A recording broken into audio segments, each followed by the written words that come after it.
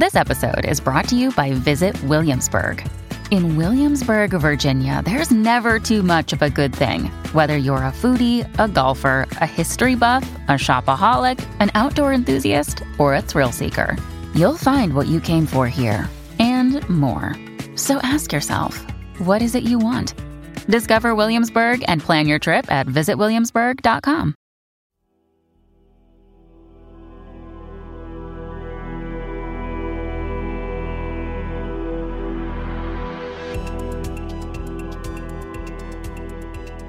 I'm Mike Brown, author, nerd, and host of the Dark Poutine podcast. Join me and Morgan Knudsen, author, paranormal researcher, and host of the TV shows Paranormal 911 and Haunted Hospitals, as we take you on a journey for the curious about the unseen, the mysterious, and the incredible things happening in the world about us. Welcome to Supernatural Circumstances.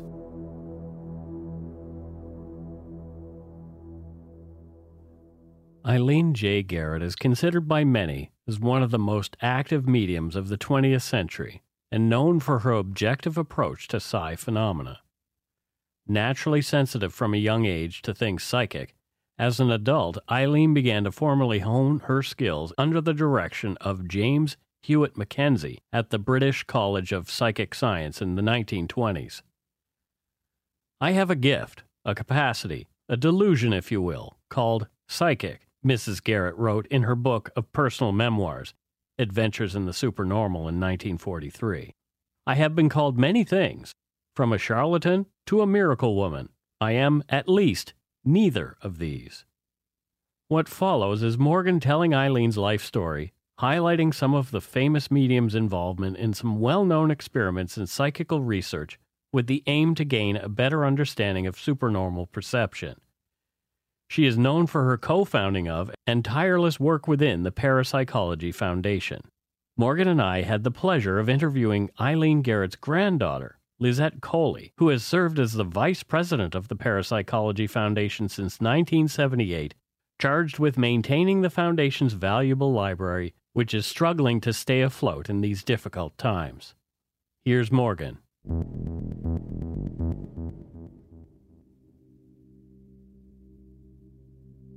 The paranormal is a magical place, and any good author and reader knows that magical places are filled with magical characters. Now, I don't mean magical in the Princess and the Dragon sense, but parapsychology has a way of demonstrating to us that magic exists in many forms and presents a task to science which, at times, feels impossible, and yet it always manages to scamper along and catch up. Perhaps that is one of the best things about parapsychology. It teaches us that magic, monsters, and fantastic characters really do exist in the brilliance of what we call reality. Often the most simple characters are born from humble beginnings, sprinkled with a bit of mystery, and as we journey with them, they become the greatest of heroes.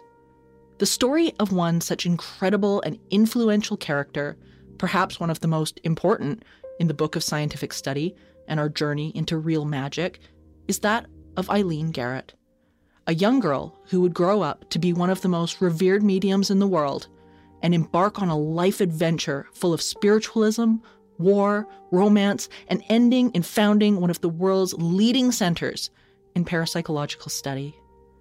This is the remarkable story of Eileen Garrett. Eileen wasn't born into a famous family, nor was she a notable child in any way. In fact, she was so unremarkable, there was even debate about her date of birth. Census records seem to show that she was born in County Meath, Ireland, on the 14th of March in 1892, although most published accounts give the date as the 7th of March, 1893. When she was 7 months old, her mother tragically passed away, and she was sent to live with her aunt, Martha, and her uncle William on their family farm, and they decided to call her instead by her middle name, Jeannie.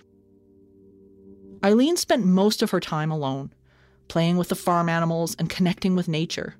She had very few friends, and it wasn't long before she was considered a loner and the weird kid, and that she should just be left by herself to play with her imaginary friends.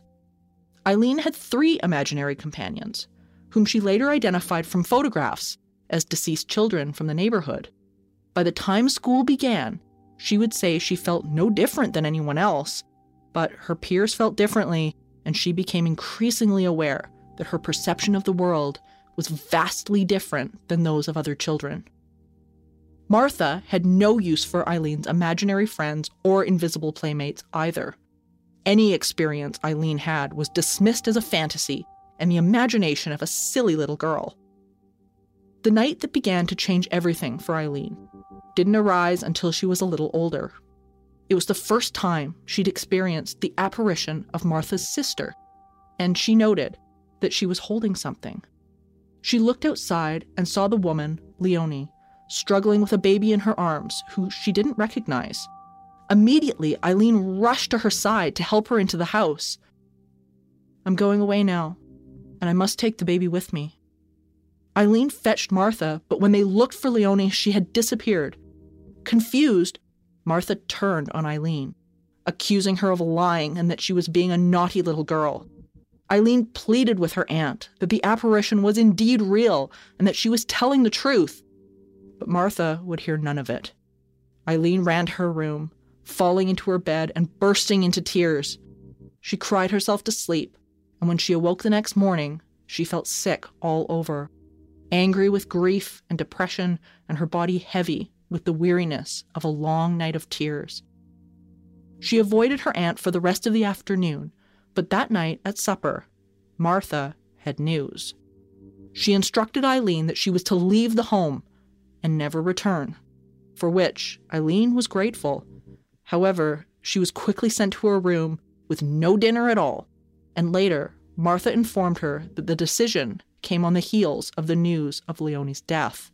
She had died in childbirth the night Eileen had seen her, and Martha believed Eileen was solely responsible.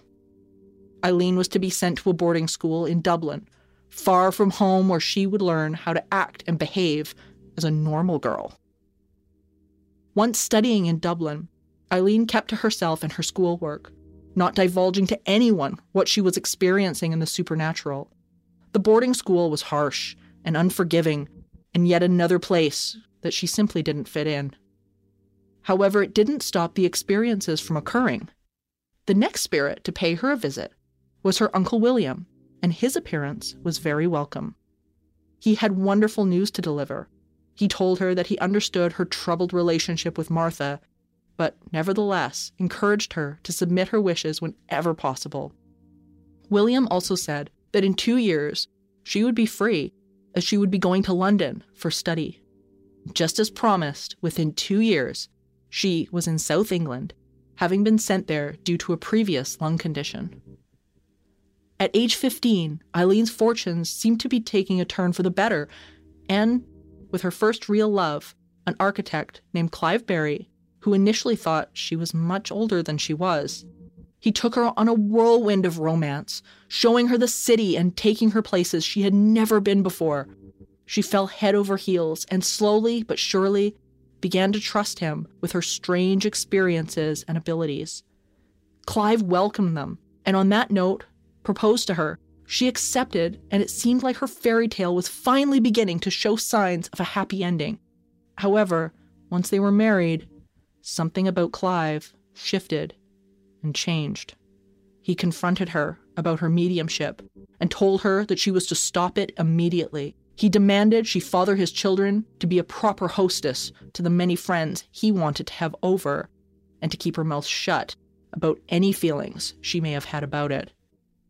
However, childbearing would prove almost impossible for her, and after the death of 3 of her babies, it was advised Eileen find some activities to occupy herself outside of the home so that she didn't fall into depression. She jumped into the role of helping others and creativity, working briefly for social services and then branching out into the world of comedy and theater. She loved the new energy it was bringing her. However, when Clive noticed her emotional shift from depression to joy, he immediately forbade it and locked her back in the family home. Relegated once again into isolation, Eileen had no choice but to turn inwards. She became able to perceive the world through her fingertips, and knowing came to her more easily than the nape of her neck, her feet, and her knees than through her eyes and ears. Clive began to notice that Eileen would have moments where she seemed to lose awareness and then begin talking about places and people no one else recognized. Concerned for her mental health, he sent her to a psychiatrist, but the consultation only convinced Eileen that she needed to come to terms with her experiences on her own. Finally, after months of continued effort, Eileen became pregnant and had a healthy baby girl at age 23, only to find out Clive had already gone elsewhere for a new wife. Their marriage collapsed, and Eileen fell in love soon after with another man. She predicted his passing due to a landmine explosion during the First World War and was confirmed correct. It wasn't until she fell into the arms of James Garrett, an old family friend who had ended up with a leg injury at a local hospital. As they visited, Eileen and James fell in love, and in 1918, she married him. For the next 9 years, however, her abilities and the world of the paranormal began to consume her. Jim had no interest in it whatsoever, and no matter how Eileen tried to ignore her instinct and her calling, she simply could not. Her love of the world that she had glimpsed was so great and so powerful. Her marriage ended after 9 years, and she kept the last name of Garrett. Determined to follow her dreams and a greater understanding of what she knew to be true in her heart, Eileen found Edward Carpenter in 1919. In the 2 years she knew Carpenter, Garrett later wrote, she underwent the most profound spiritual experience of her life, a sense of release, of being set free, of being reborn. Finally, she was on the path her inner guidance was calling her towards, and she knew beyond a shadow of a doubt this was where she was meant to be. She wasn't crazy or having hallucinations, and she wasn't strange and outcast. She was a medium, and she had found her purpose. She had no idea this was only the beginning of her true adventure into what Carpenter called cosmic consciousness. But she was ready for whatever was to come. In 1926, Eileen met a man who claimed he was a clairvoyant, like Carpenter. He would prove to be another vital contact.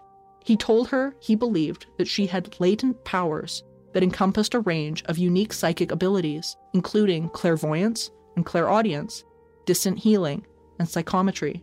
After accurately holding a watch, he passed her, and using the process of psychometry, gaining accurate impressions from the watch, Eileen was introduced to the College of Psychic Studies, where she proved to have an influence on table-tipping experiments. She also began to freely enter trances, where she channeled a man named Uvani from the Orient. He would relay messages from deceased people to the sitting group. As she moved about the world of spiritualism, Eileen wasn't entirely convinced her answers lie there. She began to branch outside of that circle and lean towards the scientific studies of Harry Price at the National Laboratory for Psychical Research. Throughout the 1930s, she volunteered her services wherever she could, seeking her own answers and helping any scientist who happened to be studying the psychic realm and survival after death. Eileen threw herself into the world of parapsychology, and the further down the rabbit hole she went, the more passionate she became. But trouble was brewing. While in Germany, World War I was coming to an end, but World War II was fast on its heels. A growing darkness was descending over Europe in the form of swastikas and the red and black flag of the Nazi Party. A sickness was beginning to spread, and knowing she was no longer safe to be speaking about psychic abilities, Eileen fled to France. Following her calling to help others, she immediately found a soup kitchen at an orphanage and began to point her efforts towards helping the children in trouble. But soon, the darkness spread. Germans flooded into France. The Nazis began to move their stronghold across the continent, destroying and pillaging cities and mines. Fearing for her life, Eileen got a flight to Portugal and barely escaped by the end of 1940. In America, the war was an ever-popular subject, and the press was in full swing, gathering whatever stories they could. Harrowing tales of air raids and hero soldiers flooded the newspapers. So when Eileen had contact with the spirit of a downed R-101 airship that had crashed in France, the world's eyes turned to her. In 1940, Eileen was urged to go to America to continue lecturing, and she did so, taking to the lecture circuit with the support of the American Society for Psychical Research. However, she wasn't talking about mediumship or the science of psychometry. She was delivering psychic news reports of the goings-on in Europe as the Nazi terror reigned strong. Now, residing in New York, and with the assistance of her longtime friend Frances Payne Bolton, she established the Creative Age Press, and from there created the pinnacle of her endeavors, the Parapsychology Foundation, to support academic parapsychology. Soon, her daughter joined her in New York and took over the Parapsychology Foundation in her mother's honor. Eileen never forgot her roots in nature, often returning to the French gardens to read once the war had come to an end. The call and connection that nature had offered was forever intertwined with her knowledge of spirit and parapsychology. To her, they were inseparable. In September of 1970, while at the European residence of the Parapsychology Foundation, and after holding the 19th International Conference, Eileen was reading quietly in her garden when she suffered a heart attack. She was rushed to the hospital only to pass away in Nice at age 78. On that day, her questions were answered, and she became the very thing she loved so deeply, part of the non-physical energy that she so loved and which she called her home.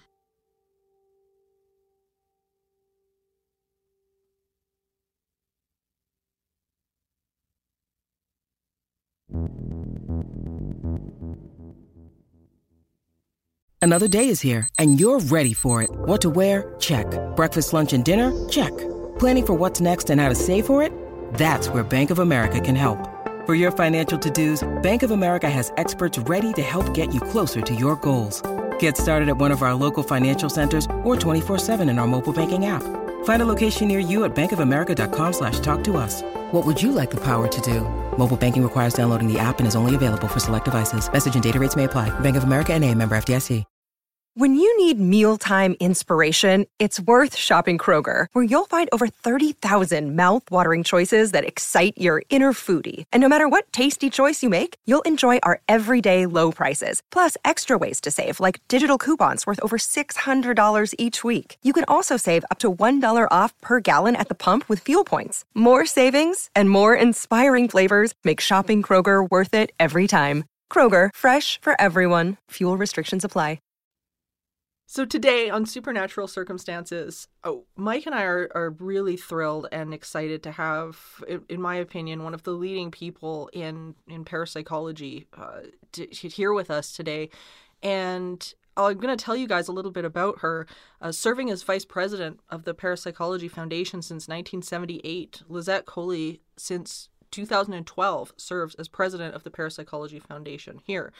Granddaughter of the foundation's founder, Eileen J. Garrett, and daughter of the organization's past president, the late Eileen Coley, Lizette Coley brings to the task since 1969 nearly 50 years of experience working in many capacities with the organization.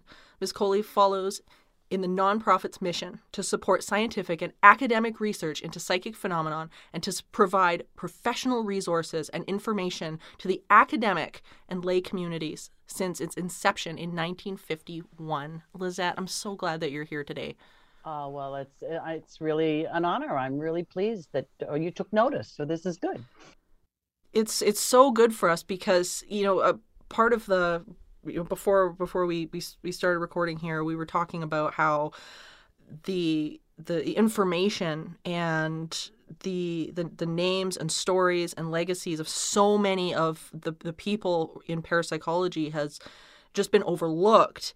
And you've got such an incredible legacy. You've been doing this for so long. When did you learn of your family's legacy in this? Well, that's very funny because Garrett used to call herself a 9 to 5 medium, that she kept that part of her life, not that she was hiding her light under a bushel, but it was somewhat a business or a calling, and she really didn't muddy the waters with the family. So as a small child, I didn't understand.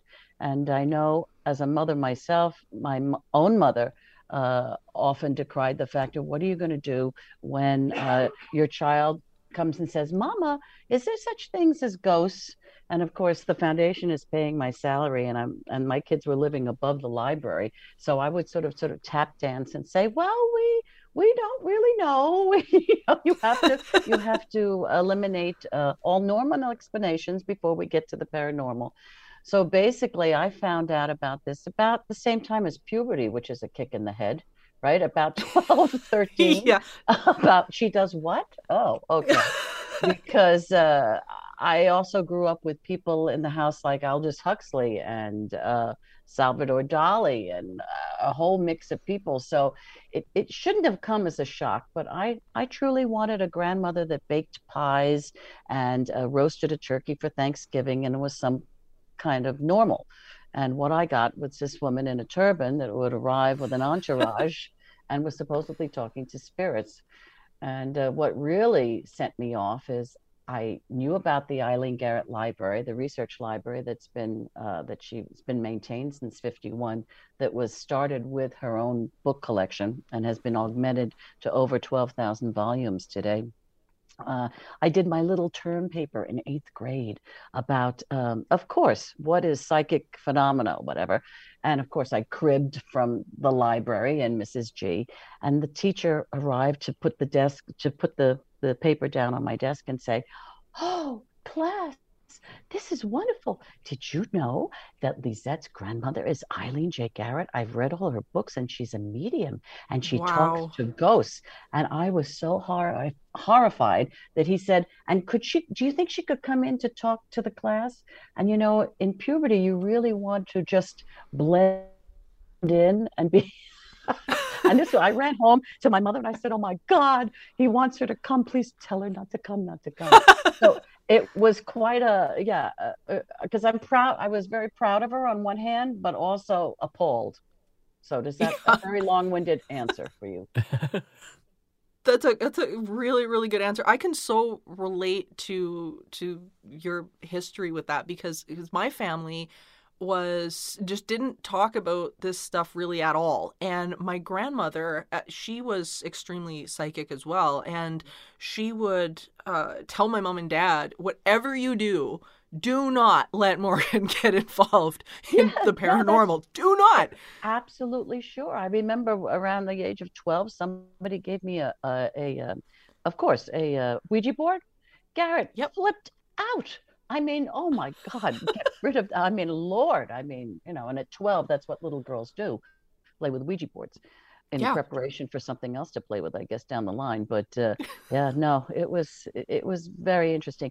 Then again, when I got to be in my late teens or whatever, then I was more around the Parapsychology Foundation library, the offices, and I really sort of had the hook set that, oh, this is pretty interesting, this stuff. So in later years, I was around her, and of course in the south of France with her, where we had a European headquarters. So I would meet a lot of the luminaries of the field. And I just wish that I wasn't such an airhead at that age, because to have access to all these people, right, and the questions that I could ask now, supposedly in my maturity, would be so valuable. As to have had that opportunity too young. I peaked too early, basically, is what I'm telling you. That was me too, though. I totally understand that, because right from an early age, I was about 9 when I really, really got hooked into this stuff. And it was because of the house we were living in at the time in BC. It was so active and there were so many strange things going on, just anomaly-wise. And I was just absolutely enthralled with it, and it was like a burst of magic. It was so amazing. And you were talking, I was frightened. You were enthralled. I was frightened of my own psychic functioning or the experiences that I had. Probably because it was like a self-fulfilling prophecy. And Garrett used to say, "Oh, it will come, dear, it will come." And I always wondered what the hell was the it. I was really frightened of it. So I sort of shut that down. And my mother, as most people who are the what do you call it, spawn of a celebrity, somewhat a person of notoriety, Yep. have to sort of uh, reject that and claim their own being. So my mother always said that she didn't have a psychic gift at all. Me, I'm an amalgamation of the two, very, very practical like my mother, and yet a little out there like Mrs. G. So I was like a moth to the flame, but when I got too close, I would retract really, really quickly. Yeah, I think a lot of people fall into that category though, because we're taught so often in society that the unknown is bad, or it's Mm-hmm. negative, and this stuff shouldn't be Mm-hmm. happening. And so Mm-hmm. people get close to it, and then they don't know how to deal with what they're presented with, Exactly. and it's easy to to take that back seat. I know for me it really felt like a pull, and like you were talking about it, just feeling like that calling. Mm-hmm. How would you describe that? What was your draw to carry this on? I think in much the same way as Garrett, I really wanted to help people. When I was in college and what do you call it, working part-time at the office, this and that, it would be heartbreaking, particularly I'm like the Earth Mother, but when I would get calls from parents who had a child that was that was experiencing something that could possibly be the paranormal, and they were so distraught as to be able to help the child, or somebody who thought they were being possessed or whatever. So basically, I really wanted to help people get through this experience, whether or not it was validly psychic, or they were definitely, there was something that was disturbing them. And much like Garrett, I would like to, in off times, it is somewhat of a normal experience, and not at all what our friends in the media portray with strange exorcisms and this and that, which is Yeah. not to decry exorcisms, but you know what I'm saying.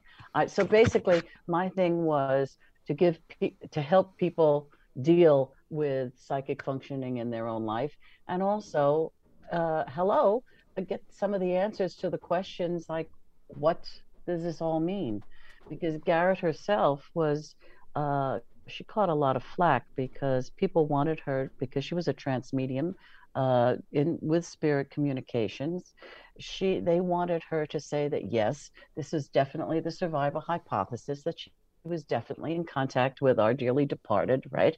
And she couldn't cop totally to that understanding. She thought perhaps maybe this is an offshoot of different personalities, something in my unconscious. It doesn't necessarily. Maybe it's telepathy that I'm reading my sitters the information. I mean, Yeah. how do I do what I do? So she opened herself to be a guinea pig from a very young age, not looking for validation for what she could do, because she trusted what she could bring through.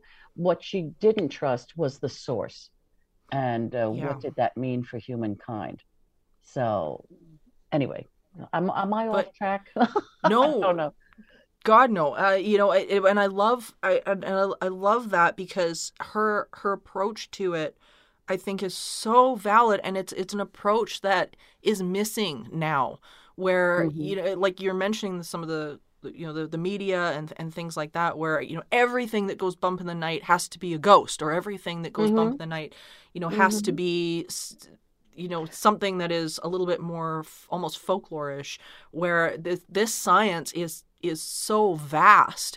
And I think it's so cool that Eileen knew that at such an early age, at that time period, that it wasn't all about the stereotype that we Yes, think about. yes. Well, I noticed growing up this field that anything to do with psychic phenomena elicits a very strong response. And unfortunately, it's either very positive or very negative. When I tell people what I do, and when I was working in the PTA when my kids were small, I wouldn't even cop to the fact that I was working at Parapsychology Foundation, because it would open a can of worms, I would say, oh, yes, well, I work for a nonprofit. And somebody said, what's the name? And I'd have to say parapsychology and get off-ramped into what does that mean. But it seems that people would either, when they find out what I do, take 3 steps forward and they are fascinated and tell me that Uncle Fred stopped a clock when he died, blah, blah, blah. What do you think? Or they take 3 steps backwards and go, oh boy, we got a live one. So there doesn't seem to be too much of a middle ground. People tend to be in either camp. And I think that's very foolish, because a rabid skeptic who doesn't believe in anything is just as dangerous, I think, as someone who believes everything, right? And somehow we have to choose a path in the middle and take from both, and use critical thinking and really go forward in that respect, rather than being a member of either camp. Yeah, I completely agree. And I totally second what you're saying as well about it being 100 or 100.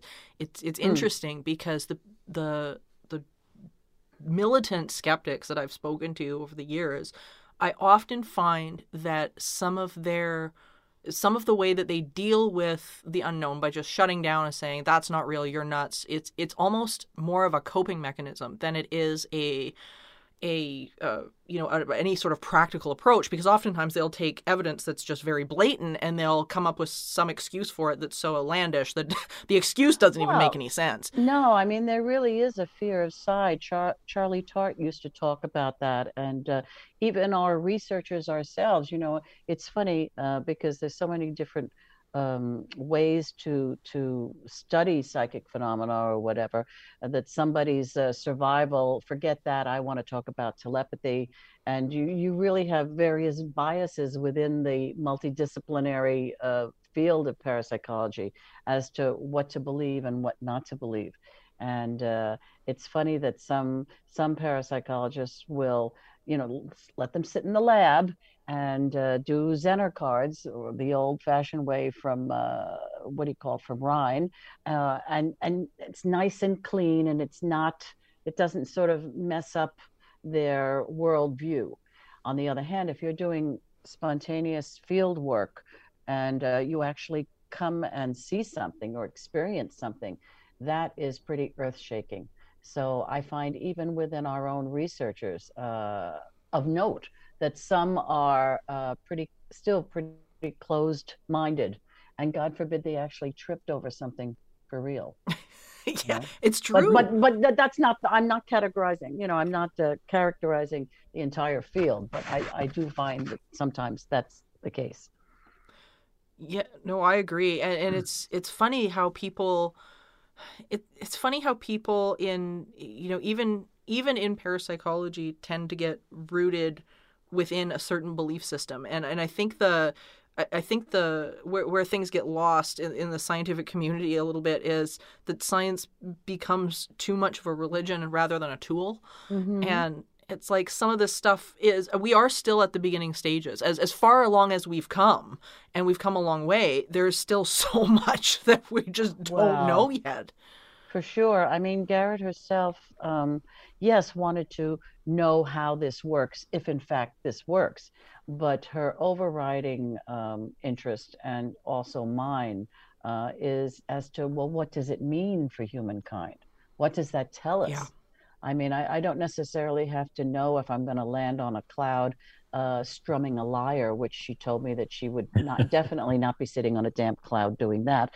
But in any case, I'm not so. I'm more interested in the why and how to utilize this and what does it mean for us, and a greater understanding of the human condition. Yeah, and Mike, I think that's what you and I have talked about so much as well. Like we've talked about this idea that, it really is more about the causation now, the why. Like what does this mean, and what is this creating? Like what are your thoughts on that? I'm hearing a lot of names that I recognize, like Charles Tart and Aldous Huxley and Salvador Dali, and I'm thinking to myself, oh my gosh, these are all things that I've been studying for years and years. The first real look at this kind of thing was Charles Tart's book, Altered States of Consciousness, and how, through various and different means, we can approach these kind of states that will take us somewhere other than the normal everyday world. How much exploration have you done, Lisette, into that kind of thing yourself? Me looking personally, at I'm late to the table, my dear, because I was busy maintaining all the foundation's programs. Mm-hmm. In much the same way as Garrett, somewhat when she founded the foundation in 1951, she somewhat soft pedaled her psychic proclivities because she realized that being a trance medium would be off-putting to many researchers or scientists that she wanted to lure to look at our phenomena. So we've spent a large part of the foundation's time in being so scientific and this and that.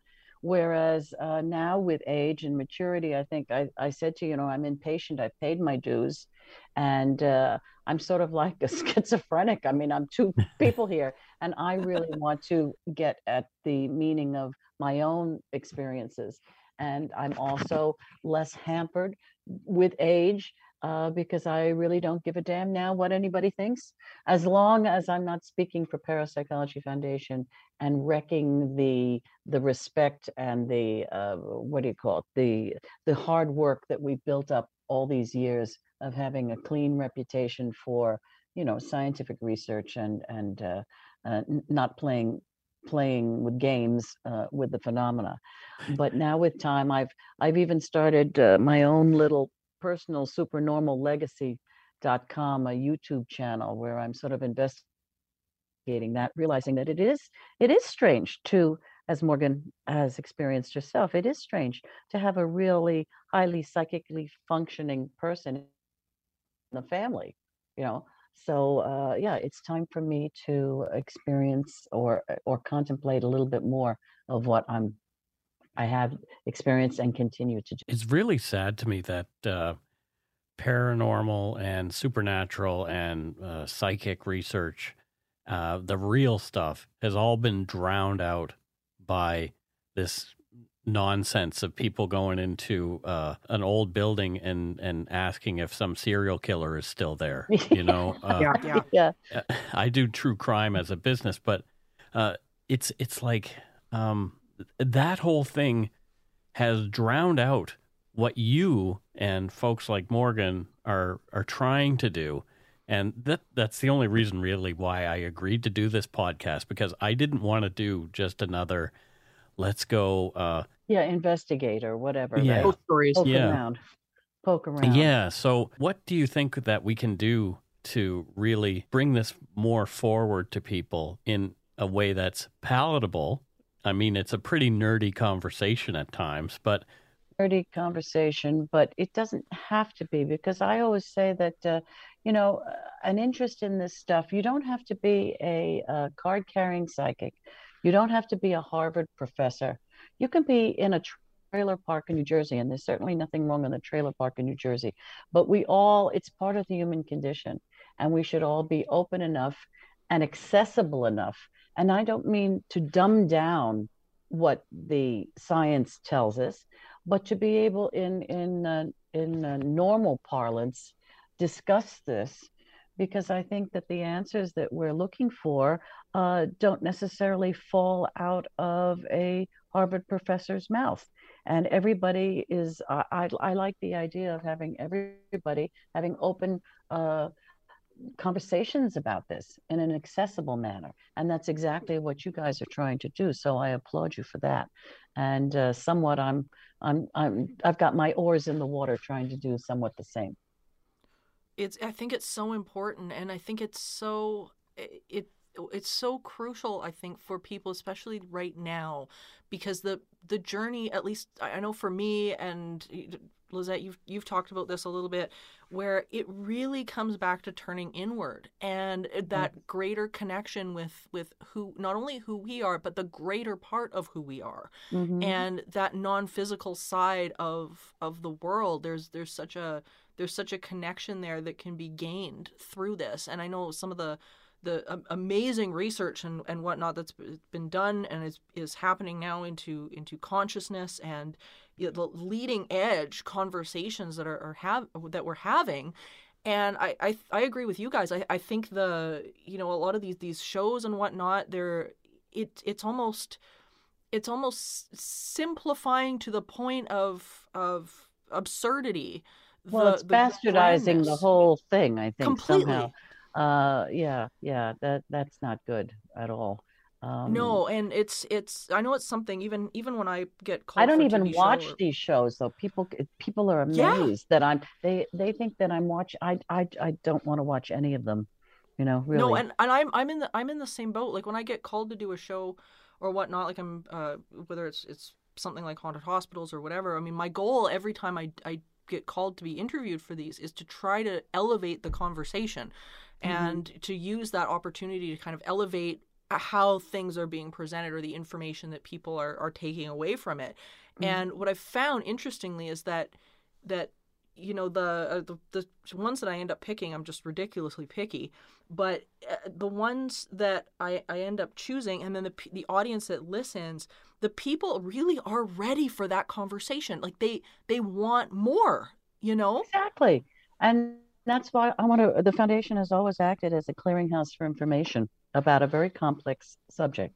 And that's what we try to do with our maintaining the Garrett Research Library, our publications, our grants and awards.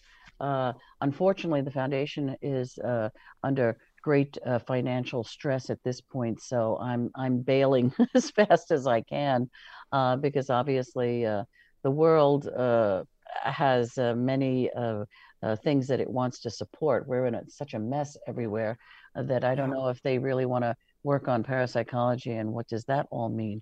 And yet people like Lawrence LeShan, the late Lawrence LeShan, who I was very fond of and worked closely with Garrett, and that's not why I was fond of him, but he was somewhat like a grandfather to me. He always said that the psychic phenomena is like the last wild card in the pieces of the puzzle. That we really should be paying attention to what this means and delving a bit more into that. So a wild card. So let's see if we're going to come up with aces at some point.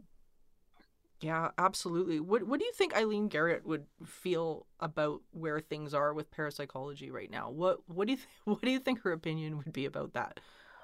I think she would be somewhat impatient. I mean, obviously there have been great strides made, right, from when she started this in the 50s or whatever, going these international conferences. I think we sponsored, I think, like 41 of them, and she really wanted various disciplines. A biologist, a quantum physicist. I mean, she wanted different disciplines to look at the phenomena and discuss this.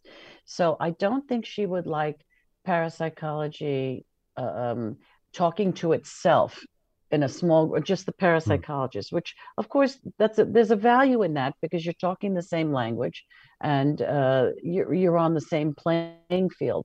But I think it's a much wider lens is needed and different disciplines. So I think she would decry that and really opt for getting more people involved from different disciplines. Eric Dingwall, famous anthropologist, was a good friend of hers, and he used to really go after and say, now, why would you have funded that? And why are you dealing with that researcher? And she'd say, well, because we never know, do we? I mean, she would take a flyer on somebody's, and not that she suffered fools, believe me, because our grant rolls are a pretty big success rate. But you have to sort of think out of the box, because this is a very strange box that we're in. So if you don't think out of it and welcome new blood to the field, then we're not really progressing as quickly as we would hope to. Yeah, I think so too. And I love that analogy of that we're in a very, very strange box. And I've always found that not only this field specifically, but just kind of the universe in general, it's so pro expansion. I mean, everything is growing and moving, and things want to move forward. So I think if we end up getting stuck in the old ways, or not allowing these new ideas to come in, then I mean we're literally going to end up either rutted or going backwards. I mean we're making such grand advances all the time. But as we discussed before, you really need you need science and the meticulous attention to detail to be able to have a firm what do you call it, platform to which to build on. But at the same time, you do need that eureka moment and that creative something to add to the mix. I always say with the Garrett Library that all the answers to the questions that we're all looking for are maybe all, yes, they're in the library. We just haven't put the recipe together yet. Yeah. Oh, I love that. Ooh, that's goosebumps. Yeah, I love that. What let's talk about the library a little bit, because it is so important and so crucial. Can you tell the audience a little bit about that? Well, it's not, the shelves, as I mentioned, it's now grown to over 12,000 volumes. There's a very strong international periodical section where periodicals in different languages, because that's another thing. We tend to think that this is just an English speaking, party that we're attending to. And hell no. I mean, there are other cultures. It's psychic functioning appears cross-culturally down through time. So we have all these periodicals. We have a 600, I think it's about 600 item audiovisual collection that's all itemized and cataloged, and a very, very fine rare book collection. But when I say a parapsychology library, people tend to think that the books on the shelves would only be what you would expect with, say, the Journal of Parapsychology, what do you call it? Scientific matter. Sure. And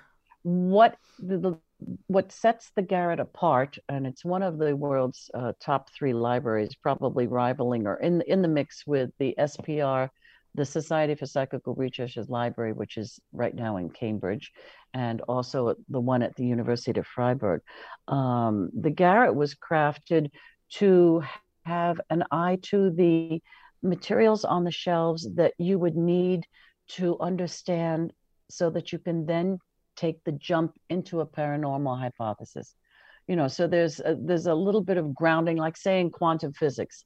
There are some elementary books, if you could call it that at least would give you a grounding to be able to get into these complex fields. So it was crafted very much with an idea to having background information, including the cutting age of the day and whatever.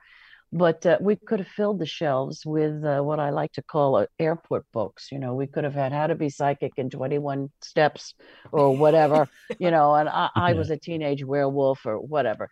So those books never made it to the shelf. And yet there are, we try to be realizing that we serve 2 constituencies basically at Parapsychology Foundation.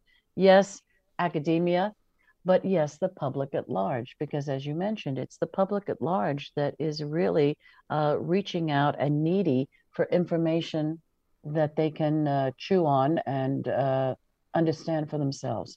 So there are very, very complex tomes, and yet there are books that anybody could read and use as a springboard to get more and more involved in the phenomena at hand. I think it's so important right now because, like, as I say, I've had, even when back during the pandemic, I was doing a live stream of spiritual healthcare, and we were doing it once a week, and it was so interesting that the people that were attending, because I was basically using parapsychology to give these people tools to deal with the emotional side of the unknown. And so many people were just so ready for this, and they wanted the answers. And yes, they would watch some of the TV shows, and they would watch the crazy, but they kind of knew it was crazy. And they still had questions, and they still had these experiences. And so often they would relate these amazing experiences that were so uplifting and so impactful to their worldview and their life, and it changed so much. And I think the Parapsychology Foundation Library is just so key for people like that are looking for, like you say, a springboard. Yeah.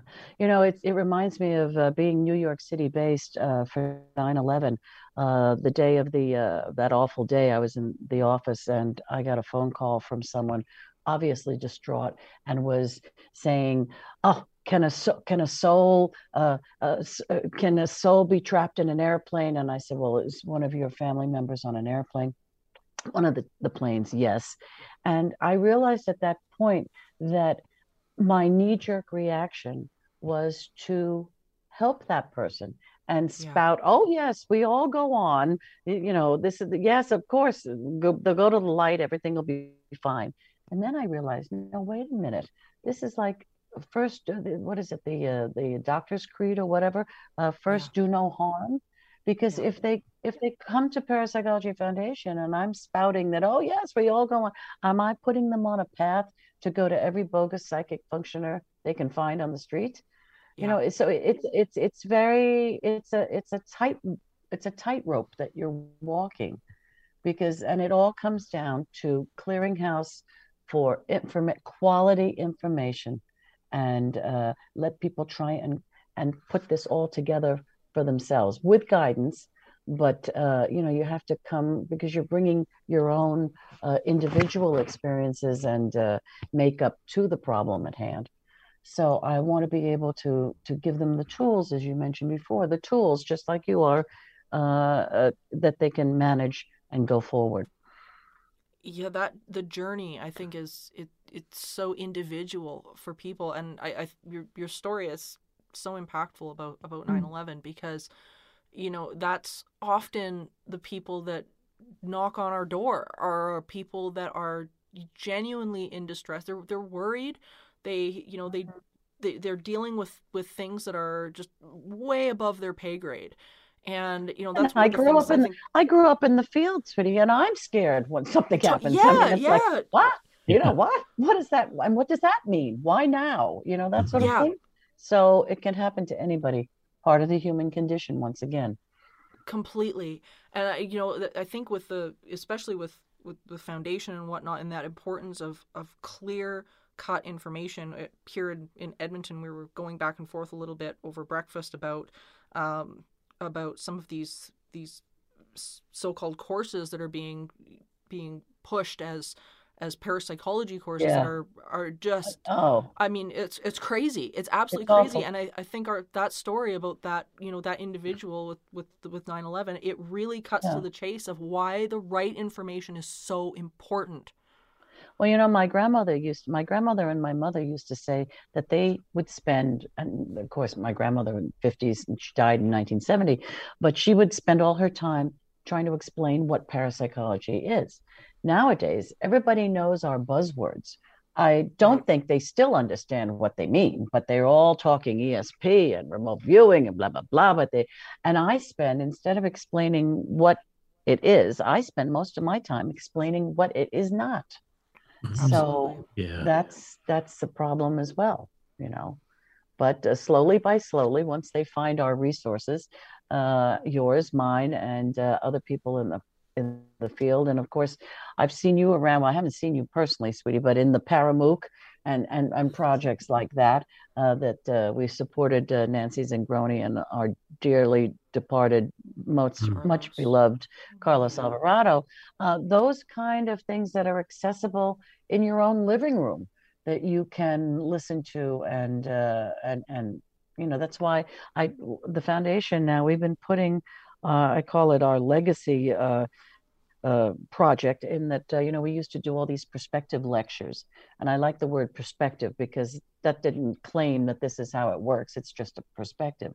But we have a YouTube channel with, I think it's Anna, what is it, over 150 items now not only from our conferences, lectures, but when I resonate to some YouTube video or something that I find palatable and useful, we put that in there. So I always tell people, listen, because I find, unfortunately, a lot of people don't read anymore. What's a library? I'm hoping that one day someone will come in our door and go, oh, this is cool. Look at that. Look at all these books in one place. All in one place. Yeah, isn't this cool? A card catalog. How cool. I have our card catalog is in the garage because I'm a dinosaur and I refuse to throw the damn thing out, even though it's digital, but then again, I don't do cut and paste very well, as you know, with with technology. But I would hope that, if people at least don't read, they like podcasts. Hello, now that I'm on a podcast, right? It's a different world of transfer of information, isn't it? With podcasts and video, it's rather making than it accessible. Yeah.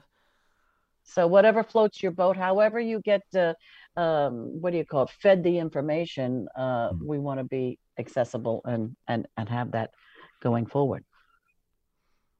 Yeah, it really is. I think giving people the avenues, like what you're doing, because I think the more the easier accessible that this stuff is for people, the more likely they are, with everybody's 10-second attention span, they are to actually go and they do. There is a short attention span, but to a certain extent, I think we sometimes don't give people enough credit that they will rise to the occasion. I mean, I go to these conferences and these lectures, and I'm not all knowing. I get lost in the sauce sometimes. I mean, I remember having conferences and I run around and I've asked some of the presenters, is this good? I mean, what was the result? Should I be pleased? I had to do in 1974, we did the first quantum physics and parapsychology in Geneva, one of the first to talk about that topic. And I did my little homework. I must have been about, in 1974, I was 24. So I did my index cards, like with Schrodinger's cat and the Einstein-Podolsky paradox. Yeah. And I ran around saying to these big mucky mucks like Feynman and all, and Costa de Beauregard, and I would go around and say, oh, was that rather like the Einstein-Podolsky paradox? And they would go, oh, yes, and go blah, blah, blah. And the good old Schrodinger's cat. So now my secret is out of the bag. But to go back to that, I think people will, listen and rise to the occasion, and they'll take something out of it, hopefully. I hope they won't get the wrong end of the stick. But it should be out there so that they can partake and take it in small bites, if necessary, to chew, and then come back for more. Yeah. If you could wave a magic wand, what would you like to see for the Parapsychology Foundation going forward? Money. Oh, yeah. Money, honey. Money, because I would be rather dangerous if we had money, or the amount of money that we were very lucky that everybody thinks that it was Garrett's money, and was never Garrett's money. She had a very good friend who was a sitter that she met in 1927, the Honorable Frances P. Bolton, who turned out to be one of the richest women in the States, and also a Republican member of Congress, representative. And she was always very interested in psychical research. In fact, Garrett convinced her when Garrett went down, and I think it was 1934, to Rhine to do the famous card guessing experiments and this and that. She convinced Bolton to support Rhine, and they really wanted to look into the survival question. That went along for a while, but Rhine, who was in a difficult place because he needed tenure and his scientific reputation, he realized that immediately puddling around in the survival question was a big ask, and he preferred to diligently, and I think he made the right call, to continue with his Zener cards and his scientific methodology. So Mrs. Bolton, I always I tease Sally Feather, his daughter, that that decision really gave birth later on to Parapsychology Foundation, because the two ladies, Mrs. Bolton with her money and Mrs. G with her contacts and her psychic functioning, decided that they were tired of trying to get other people to fund the research that they were interested in. And God damn it, in 51, why don't we do this? It sounded like Mickey Rooney. Let's have a show. Why don't we do our own foundation? And then we can fund what we are interested in. So in point of fact, in 51, that's exactly what they did, using Mrs. Bolton's money. And of course, that has run down. Although I think being in existence for 70 years and living off that endowment and never getting any influx of cash, hint, hint, we should be patted on the back that we're at least we're on life support, but we're still breathing. So if I got my hands on money, of course, I would want to, save the library and grow it or whatever, digitize it. There's so much that can be done with it. Find a good home for it if I do not have the wherewithal to continue to maintain it, because I refuse to see it being broken up for the reasons that I just said, with all the background information and the care that went into to creating the collection.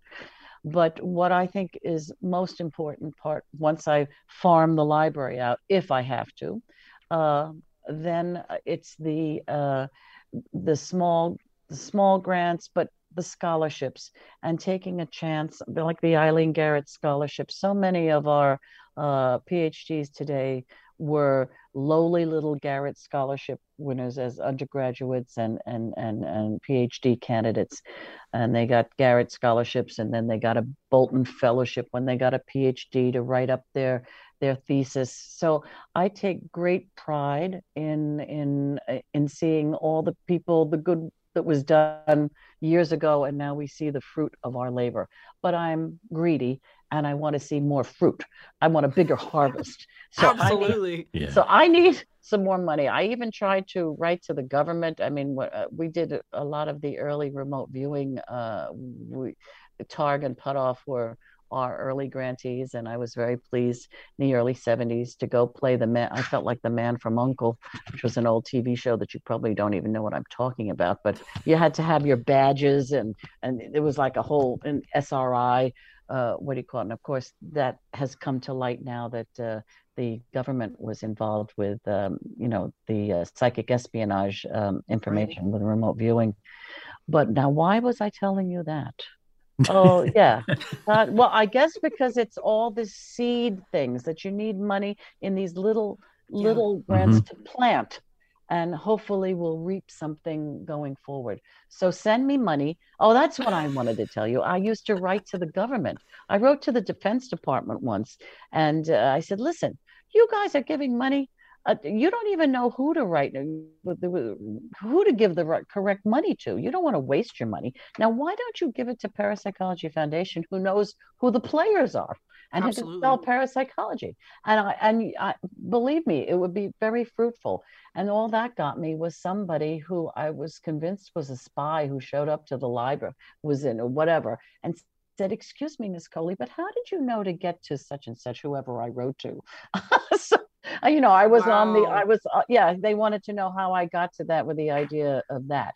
But I haven't seen any money forthcoming. So if you see any while I'm beating the bushes, right, send it my way. Because we are a 501c fully tax exempt foundation. Well, how can people donate? Like, let people know, because I 100% agree with this idea. I think how can people help?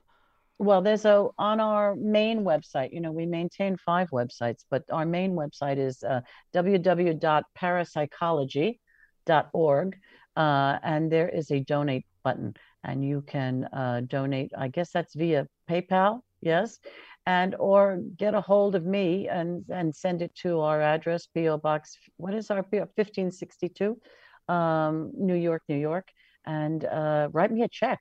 bring me a bag of coins. But whatever. Well, Estate. we're gonna be posting Don't forget all of it. estate. Don't forget estate planning. If you're worried about survival, I'll try and put in a good word. I mean, what can I tell you? I'm desperate, but I'm making light of it. But really, any help that we can get our hands on to continue, because I'm rather like, I may not be psychic like Eileen Garrett, but I'm rather like her and the unsinkable Molly Brown, because I'm not about to, excuse my French, give up the ghost, right? We haven't come this way. We haven't got the answers that we were looking for. And by hook or by crook, I will go to the match trying to keep the foundation going. But it does please me that there are people such as yourselves who, if I drop the banner, hopefully you guys and the people that we've funded in the past will continue to march forward.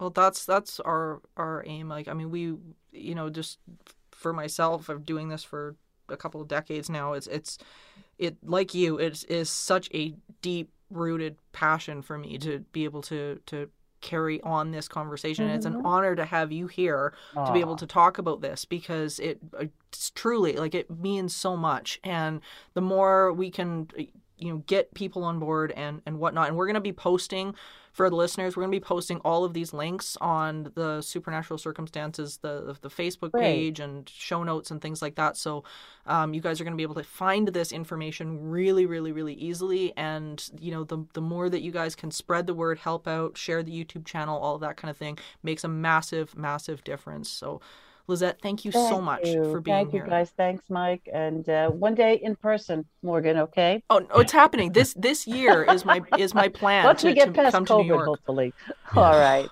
Thanks, guys. Appreciate it. Thank you. All right, then. Bye. Here's Morgan for this episode's segment of Spiritual Healthcare. In this episode's edition of Spiritual Healthcare, the segment of the show where you get to be the creator and designer of your paranormal and spiritual experience, we're going to tell you about a process called the suitcase. Sometimes, getting into a meditation or letting go of yesterday's concerns or troubles can seem like a daunting task. Stopping those negative thoughts or negative momentum can seem hopeless.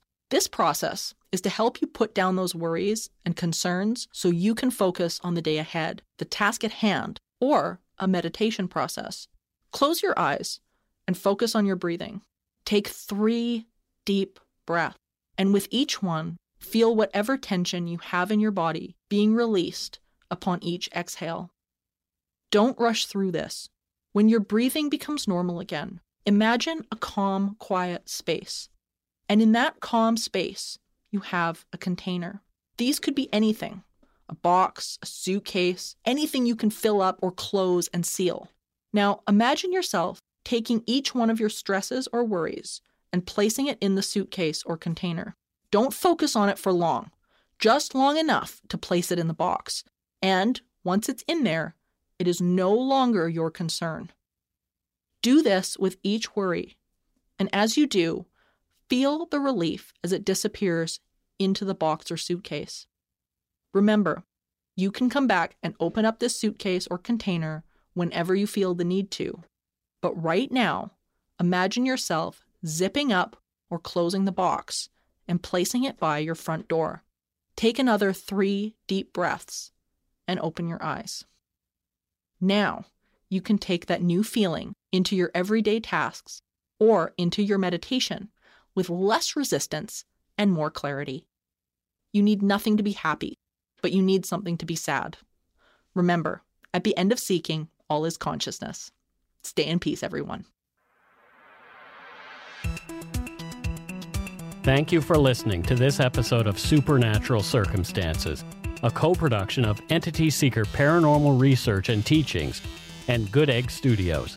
This podcast is part of the Curious Cast podcast network. Theme music by Corey Johnson of Catalyst Records in Edmonton, Alberta. You can find out more about Morgan Knudsen at entityseeker.ca and more about me and listen to my other show at darkpoutine.com. Feel free to email the show at supernaturalcircumstances@gmail.com. Good night for now.